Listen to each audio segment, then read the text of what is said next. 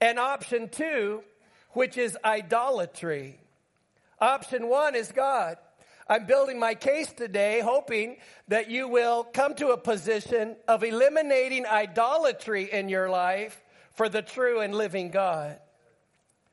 When a finite value, a center of value by which other values are judged, has been elevated to centrality and imagined as the final source of meaning, then one has chosen what Jews and Christians call a God. So when you take a value, and that value is the value by which you judge everything else in your life, that is your God. That is your central value. To be worshiped as a God, something must be sufficiently good to be plausibly regarded as the rightful center of one's valuing. And then here's the line maybe that we can grab hold of. One has a God when a finite value is worshiped and adored and viewed as that without which one cannot receive life joyfully. So this guy, his name is Thomas Oden in the book Two Worlds. He's suggesting that if you want to sort of measure your God, you want to measure what it is that you can't live life joyfully without. And this rattles my world because I can't really imagine living without my wife. The thought of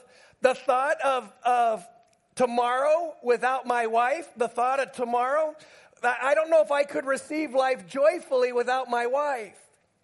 Could easily make my wife an idol in my life. Larry Severson is a friend. I sent you a picture of him, Celeste. I don't know if you got it. Larry Severson and his wife retired. She worked for the state of Alaska. He was a counselor. They retired, and she retired a year before him, and they were so looking forward to retirement together. On their first retirement trip, their first one, a texting teenager ran a stop sign and killed her. So I go to the funeral at the Covenant Church in Eagle River, and Larry got up to speak, and I don't say this lightly, I think he changed my life forever. He said, Karen, I want to thank you for being a gift from God to me. And I let you go back to the Father, because if I cling to you, you weren't a gift. You became a possession and an idol in my heart. And so God, big tears coming down his cheeks, God, thank you for the gift of Karen all these years. He says in this text that if you let your son become your central value, you let your wife, you let your career. In the book that Tim Keller wrote called Counterfeit Gods, he goes after three big ones: sex, wealth, and acclaim. Sex, wealth, and fame, or being loved by people. There's people all over the world that say, you know what, I can't imagine living life without being free to be the sexual being that I am. And the central core of their life is, I can't live without my sexuality. And that sexuality has become a god. Someone else say, I can't imagine living without my house, or I can't imagine living without my retirement account, or I can't imagine living without all of this. Tim Keller would say, then that's become an alternate god. Here's what Keller says in his book called Counterfeit Gods. A counterfeit God is anything so central and essential to your life that should you lose it, your life would feel hardly worth living. I have a confession to make, and it's a beautiful confession, and it's been really hard for me to come to terms with, but I'm working on it. And that is, I can't imagine living life without Muldoon Community Assembly. I love you. I've given 35 years of my life, 24 hours a day to you and this church. I love this church. With everything in me, I love this church. But I have to say I have to come to a place of where life is fully worth living because I have God in my life, even if Muldoon Assembly isn't. Is it possible that ministry can become an idol? I'm living proof. It can. He goes on to say an idol is whatever you look at and say in your heart of hearts, if I have that, then I'll feel my life has meaning. Then I'll know I have value. Then I'll feel significant and secure. In fact, the better the thing is in your life, the more likely it is to become an idol. From the research of Brian Rosner, Greed is Idolatry, the Origin and Meaning of a Pauline Metaphor. Keller states, the Bible uses 3 basic metaphors to describe how people relate to the idols of their hearts. The 3 ways after expansive study of human beings, sociology, anthropology, Christianity. They love idols. They trust idols. They obey idols. And each of these will be another talk in another time. But as we think today about, oh yeah, your God will be my God, I think for all of us, we have to sort of deal with the idea of what we've allowed in as an alternative God that we love, that we trust, and that we obey. How many of you are going to be just fine in retirement? Say aye. Why? Because of your company? Because of your savings? Because you've worked really hard in your 401k and no, that would be idolatry. You're going to be fine in retirement because He's your God. That's why you'll be fine in retirement. Well, what if I have a baby and there's some kind of disease? And guys, people, they tell me this all the time. How can I bring babies into this world? The way you bring babies into this world is because God is your God. And the same God that you've trusted in all your life is the same God your baby will trust in all of their lives. And you come to a place of just saying, you know what, God? I'm not going to love that idol. I'm not going to trust that idol. I'm not going to obey that idol. I'm going to love, trust, and obey you. Yeah. Praise the Lord. It's a beautiful thing. It's a beautiful thing to become. I realize my full potential when I address what God is really going to be my God. I have 8 points today. Like I mentioned, I'm going to do a flyby and come back in future weeks. Plan to give about 1.5 minutes to all 8 of these, to each 8 of these. 8 processes of destroying idolatry in our lives. They're all taken from a famous passage, Joshua 24. And many of you have heard a line from Joshua 24, and it's not quite good to only do that one line because there's so much teaching around that one line. Here's the one line. As for me and my house, we will serve the Lord. Will you say it with me? As for me and my house, we will serve the Lord. Before we get there, we're going to learn how to not serve idols. We're going to learn how to serve God. With Joshua and all the tribes of Israel, we present ourselves before God.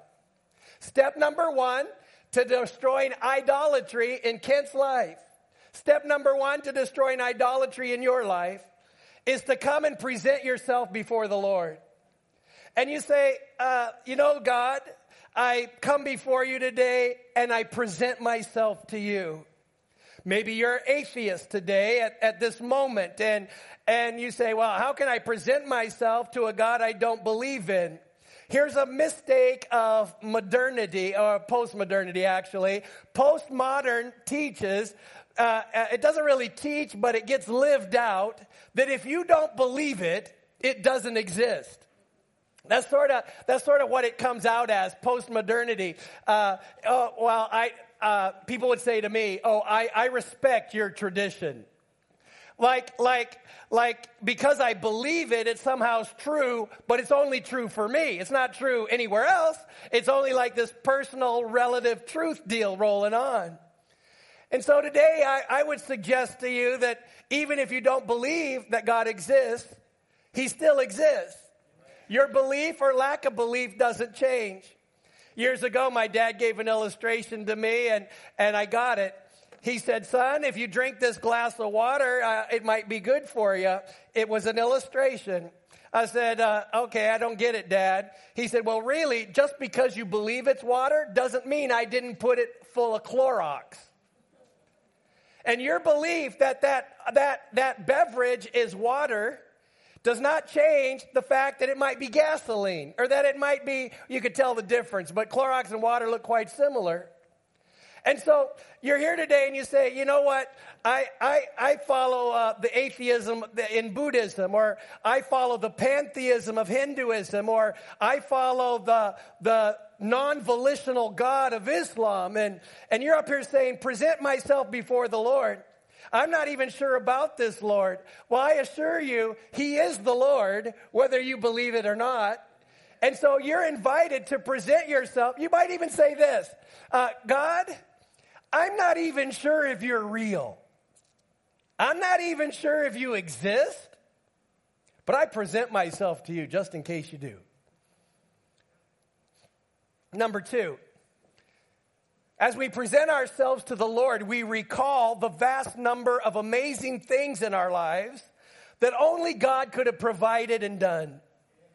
So here we come and we present ourselves to God. Okay, God, this is Kent, and I'm on my way to idolatry-free living so I can become a person of fully realized potential. So God, I present myself, and now that I'm here, in fact, I wouldn't even be alive if you hadn't created a world for people to be alive in. I wouldn't have an existence unless you created a system in which existence can exist. Here's a philosophy term. I wouldn't have any being if you didn't create a world where isness is capable. God, I just want to present myself and recall, thank you for giving me life. Have you ever talked to Troy back there, Troy Hart? You say, how you doing today, Troy? He said, I woke up breathing this morning. Did anybody wake up breathing this morning? Some of you I'm concerned about. You know what I'm saying? But I woke up breathing this morning. And then you can go, does anybody here remember the day that you asked Jesus to wash your sin away and all your guilt was gone and the beauty of holiness poured into your soul? Lord, I'm presenting myself. I'm on my way to an idolatry-free life. But right now, I'm recalling all the things you've done for me. Amen. Does anybody have a spouse in the house? You're kidding. Somebody could love you. You know what I'm saying?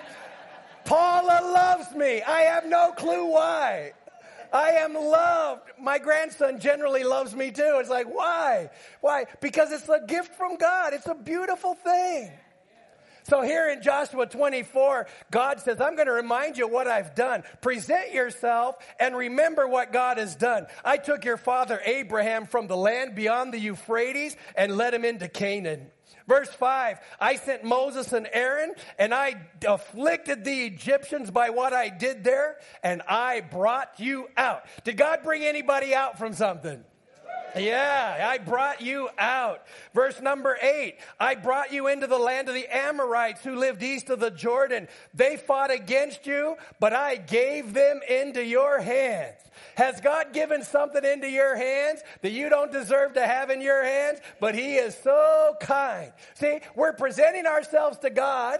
We are coming before him and recalling the stuff he has done. Here's verse 13. So I gave you a land on which you did not toil, and cities you did not build, and you live in them and eat from vineyards and olive groves that you did not plant. Praise God. God is saying, recall all that I've done in your life as you present yourself to me. Number 3. We fear the Lord and serve him with all faithfulness.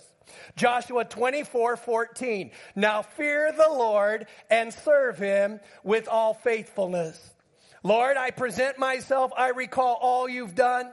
Fear means fear, and it means respect. It doesn't mean one or the other. It means both. The Bible has words for revere. The Bible has words for reverence. They didn't choose those word reverence. They chose the word fear. Why? Because when you realize this God that you have now dialed in on, you realize his awesome power. you realize, have you even seen the power of Niagara Falls? And it's like, there's a lot of power in that water. Have you seen the power that exists? That little earthquake, it was only a 7 point something, right? The one in 1964 was 9.8, and each jump is 10 times stronger. So from a 7 to an 8 is 100 times stronger. So you have that. Did you feel the power of that earthquake and hear it? Well, that's nothing, man. That's a little earth in a big universe shaking a little bit. We're talking about the God of all of that. And he's saying, when you present yourself and you recall, you have a measure of respectful fear and you serve him. Number 4, now we throw away our idols and we serve the Lord. We throw away our idols and we serve the Lord. Verse 14, throw away the gods of your ancestors' worship beyond the Euphrates River in Egypt and serve the Lord. Now then, said Joshua, throw away the foreign gods that are among you and yield your hearts to the Lord, the God of Israel.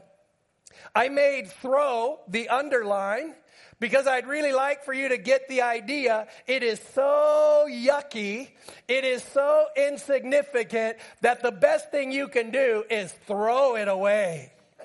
I know, I'm not there yet, but if we talk about sex, money, and acclaim or fame as 3 idols we got to throw away, and I say to you, that sexual thing in your life is not pleasing to God, it's idolatrous, you need to throw it away. A lot of people are like, I want to keep it. What do you mean throw it away? It's fun, it's rewarding, it's intimacy. But when you see the idea of what the real, true God can fulfill in your life, all these alternative gods, the only thing you want to do is throw it away. You want to throw it away. You want to say, oh man, I'm nervous. A lady told me this, a Christian lady, friend of mine. She said, you know what, I'm so nervous. I've taken up smoking and nicotine. It calms me down. To which, what do I want to say? I want to say, I thought he was Jehovah Shalom, God our peace. I think the nicotine is an alternative God for Jehovah Shalom. You say, you know, I just calm my nerves down by eating. The way I do it is when I don't feel like life is really going well, I go shopping, because somehow when I spend money and I get more stuff, my soul is more satisfied. And I want to say, but I thought it was Jesus that satisfied our soul, not Nordstrom's. I got a funny Nordstrom story, not in my sermon, but why not tell it now?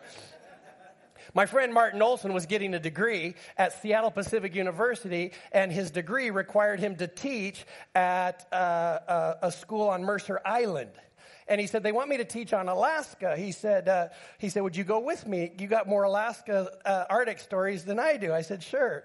So we're sitting there and we teach the boys and girls, and we say, Martin Olson goes, and we have a small airplane and we fly to our cabin and we go fishing. Have any of you ever seen a small airplane?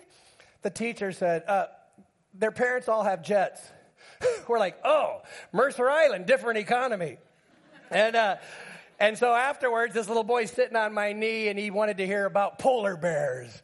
And I said, yeah, what's your name? He said, Jimmy.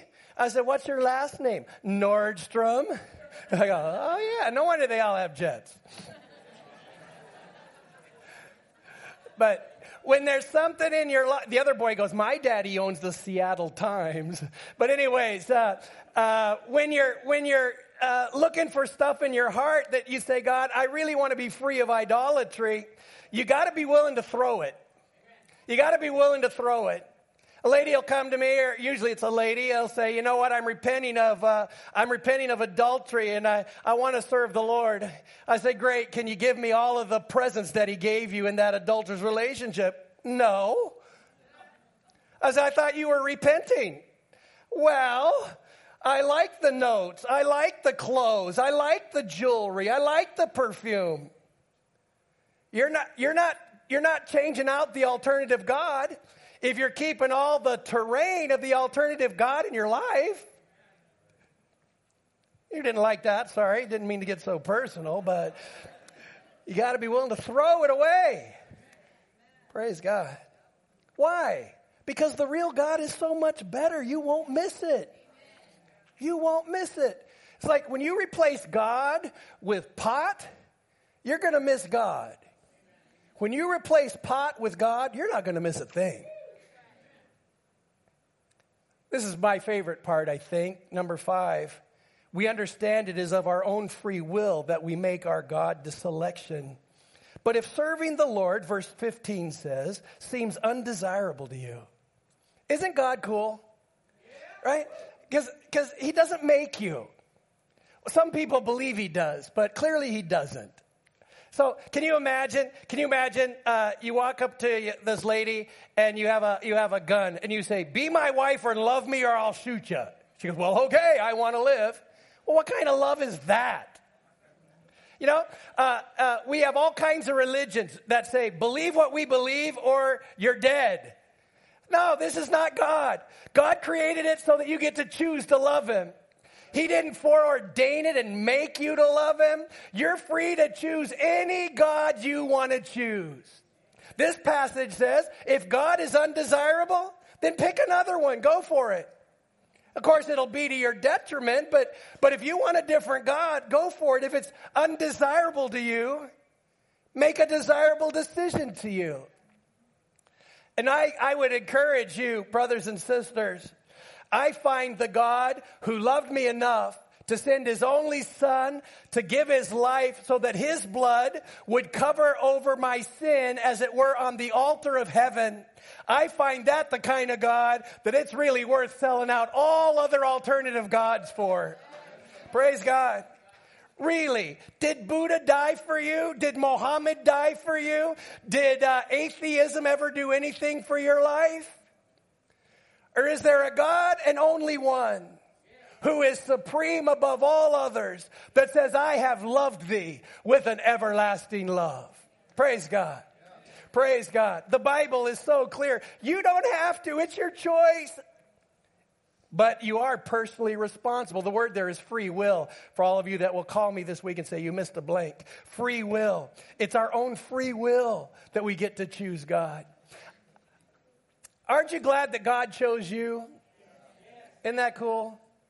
But it's also equally cool that God in his grace let you choose God. Praise God. Praise God. I'm responsible. Then choose for yourself this day whom you will serve.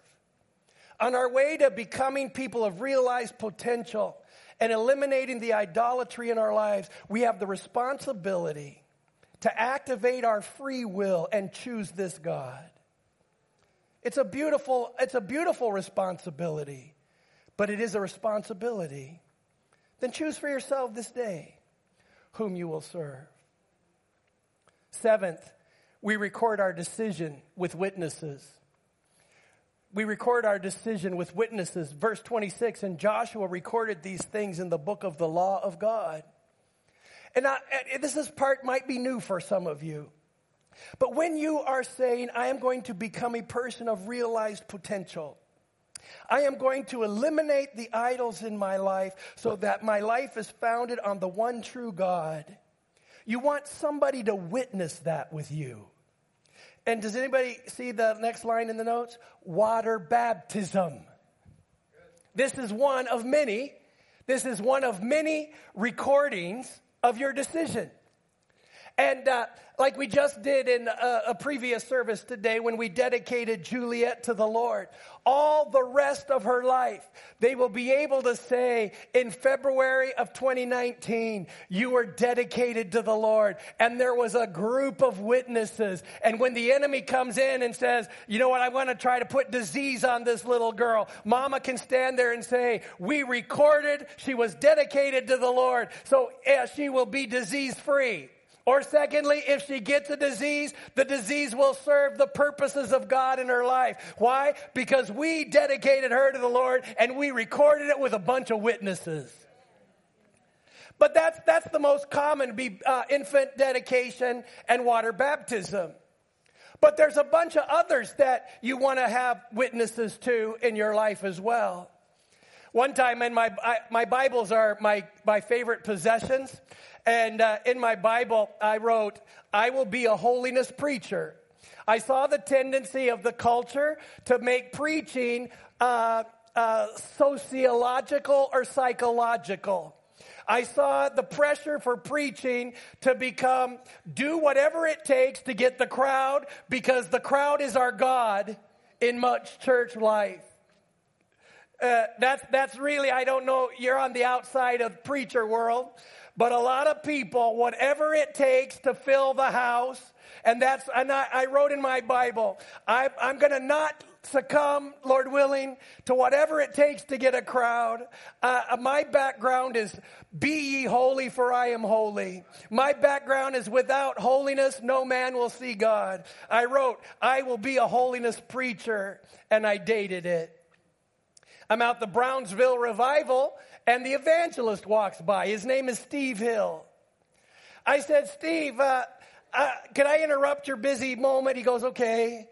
I said, I'd like you to witness a declaration I've written in my Bible. And he read it. I will be a holiness preacher. I signed it, and Steve Hill signed it. And I have a witness. If I want to shy away from telling you there's a heaven to gain and a hell to shun. 50% of millennials believe it is morally wrong to evangelize. 50%. And I stand here and say, you know what? There's a heaven to walk through in heaven's gates, and there's a hell you don't want to be part of. If I ever want to back down from the gospel to build the crowd, Steve Hill, though he's in the heavenlies with God now, has signed as a witness that I won't do that. Number 8, you set up a memorial to remind us and our witnesses of our commitment. Then he took a large stone and set it up under the oak near the holy place of the Lord. See, Joshua said to all the people, this stone will be a witness against us. It has heard all the words the Lord had said to us. It will be a witness against you if you are untrue to your God. Can stones witness? No. But the fact is, in their case, when they would pile those stones and make, as it were, a memorial, 80 years later, their great-grandkids are walking by and they go, what are these stones? What are these all about? Oh, these are all about when great-grandma and great-grandpa said, you know what, as for me and my house, we'll serve the Lord. So you know what, kids? You need to serve the Lord because grandma and grandpa did that decision, and this is a memorial. I have one memorial, at least one, that is very precious to me. It's my childhood Bible. And it is given to me by Clara White. She was a Church of God in Christ minister. We lived in Anderson, Alaska, and there was no Church of God in Christ. They were a big part of the ministry there. Shout out to all the Sunday school people. We appreciate your ministry to kids. Praise God. She gave me my Bible. I love it. It's at home. Then one day I went to church, and the guy, when you have PTSD, you don't like sermons about persecuted church. You know what I'm talking about? And they didn't know I had PTSD. I was only this big, but I was like 8 or 9 years old. I don't remember exactly, but I was young. And the guy preached about persecuted church, and he was trying to be graphic because he thought it would move the people. And he told the stories of, slicing people. I won't go on to all the details because you might have PTSD. He went through all the gory facts of persecution. Unbelievably gross.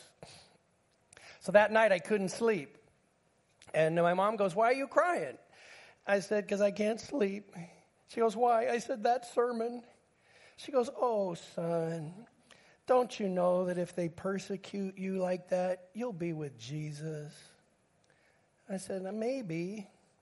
She goes, well, would you like to receive Jesus in your heart and make sure? I said, yeah, Mom, I'd like to make sure.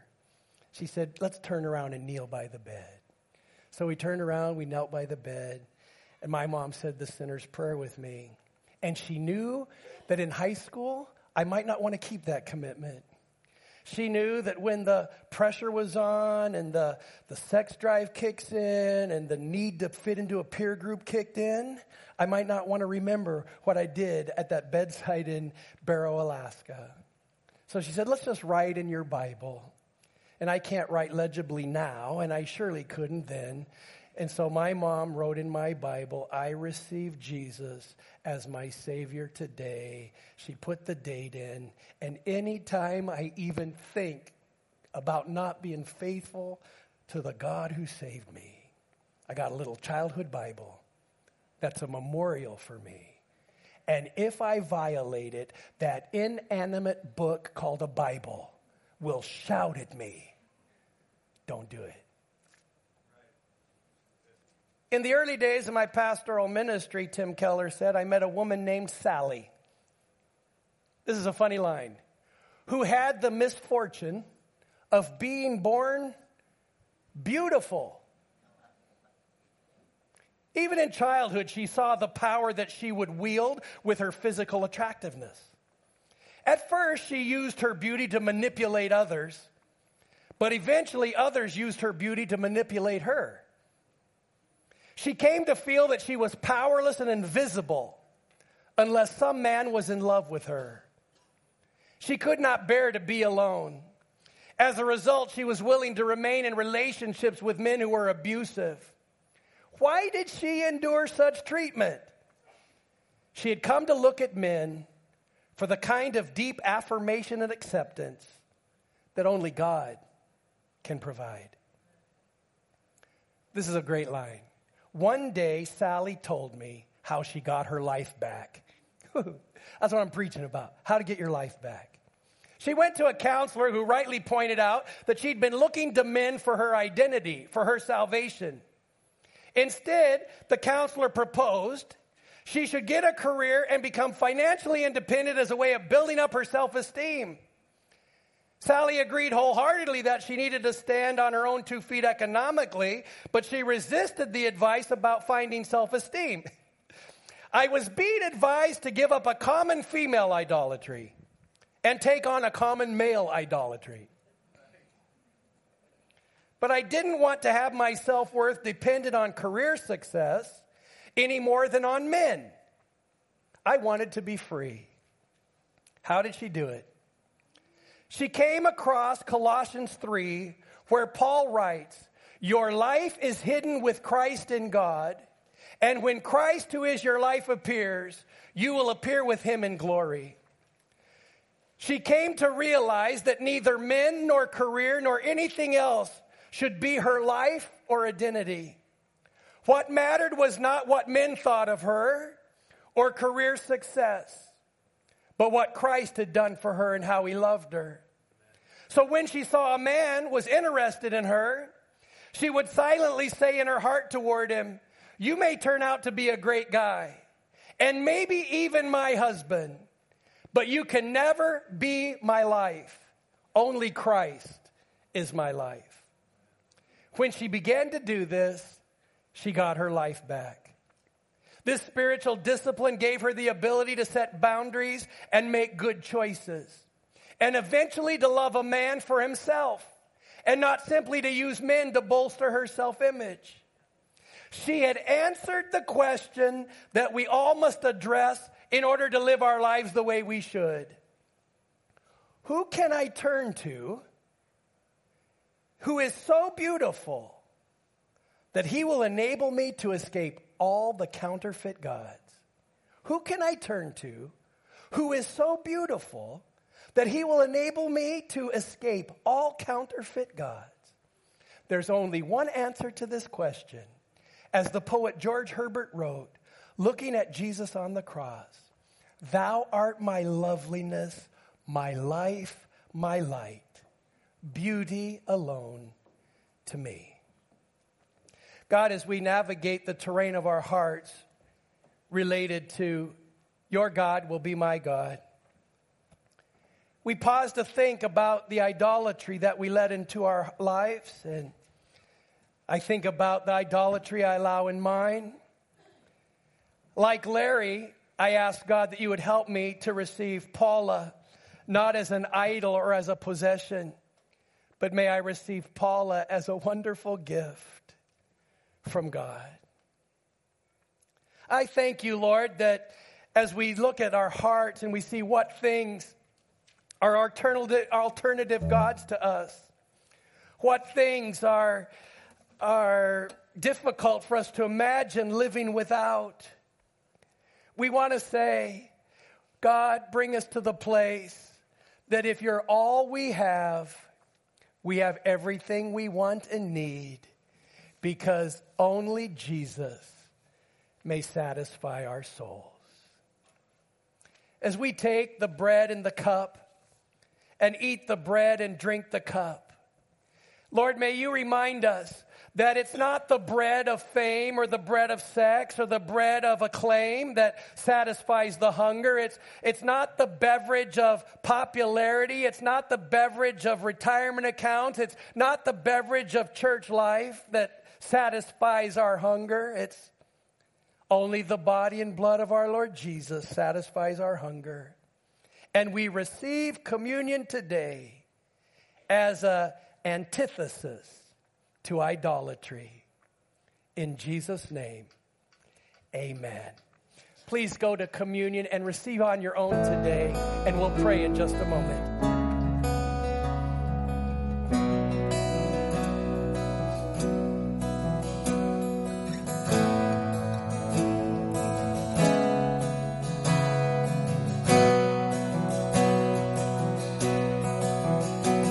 Give life, you are love, you bring light to the darkness, you give hope, you restore every heart that is broken. Great are you, your breath in our lungs, so we pour out our praise, we pour out our praise. It's your breath in our lungs, so we pour out our praise to you only. Great are you, Lord. You give life, you are love, you bring light to the darkness, you give hope, you restore every heart that is broken. Great are you,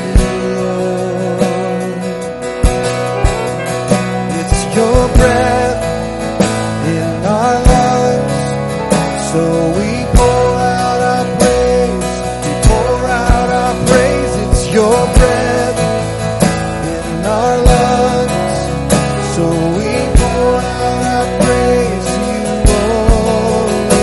It's your breath in our lungs, so we pour out our praise, we pour out our praise. Your breath in our lungs, so we pour out our praise to you only.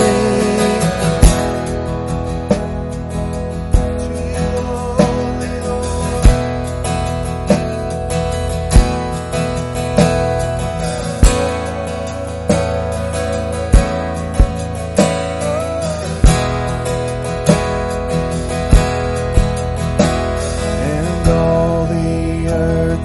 Shout your praise, our hearts will cry, these bones will sing. Great are you, Lord, and all the earth will shout your praise, our hearts will cry, these bones will sing. Are you, Lord? Let's sing it again. And all the earth will shout your praise. Our hearts will cry. These bones will sing. Great are you, Lord.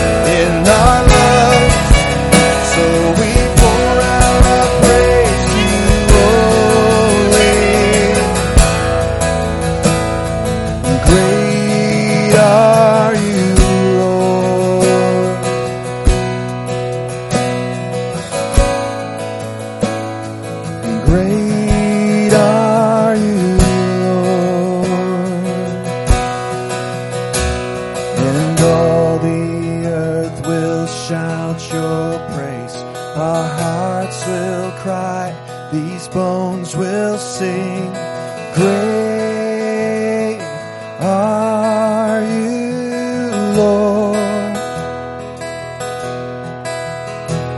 And all the earth will shout your praise. Our hearts will cry, these bones will sing, great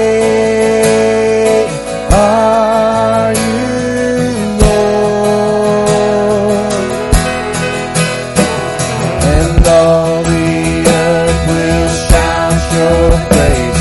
Our hearts will cry, these bones will sing, great are you, Lord. It's your breath, oh, in our lungs. So we pour out our praise. We pour out our praise. It's your breath, oh, in our lungs. So we pour out our praise to you only. It's your breath in our lungs. So we pour out our praise. We pour out our praise. It's your breath in our lungs.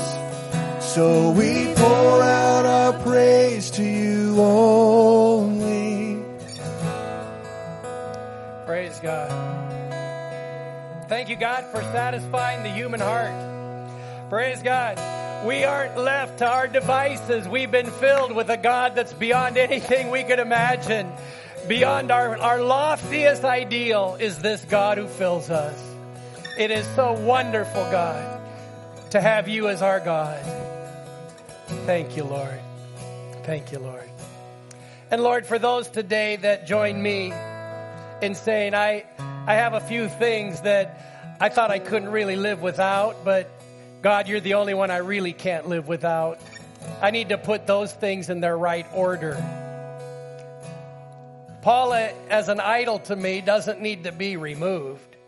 She needs to be put in the proper place, which is my wife. That is a gift from God. What a wonderful thing, Lord. Thank you for my wife. Thank you for my kids. Thank you for my grandson. Thank you, God. So, God, for those that are saying, I got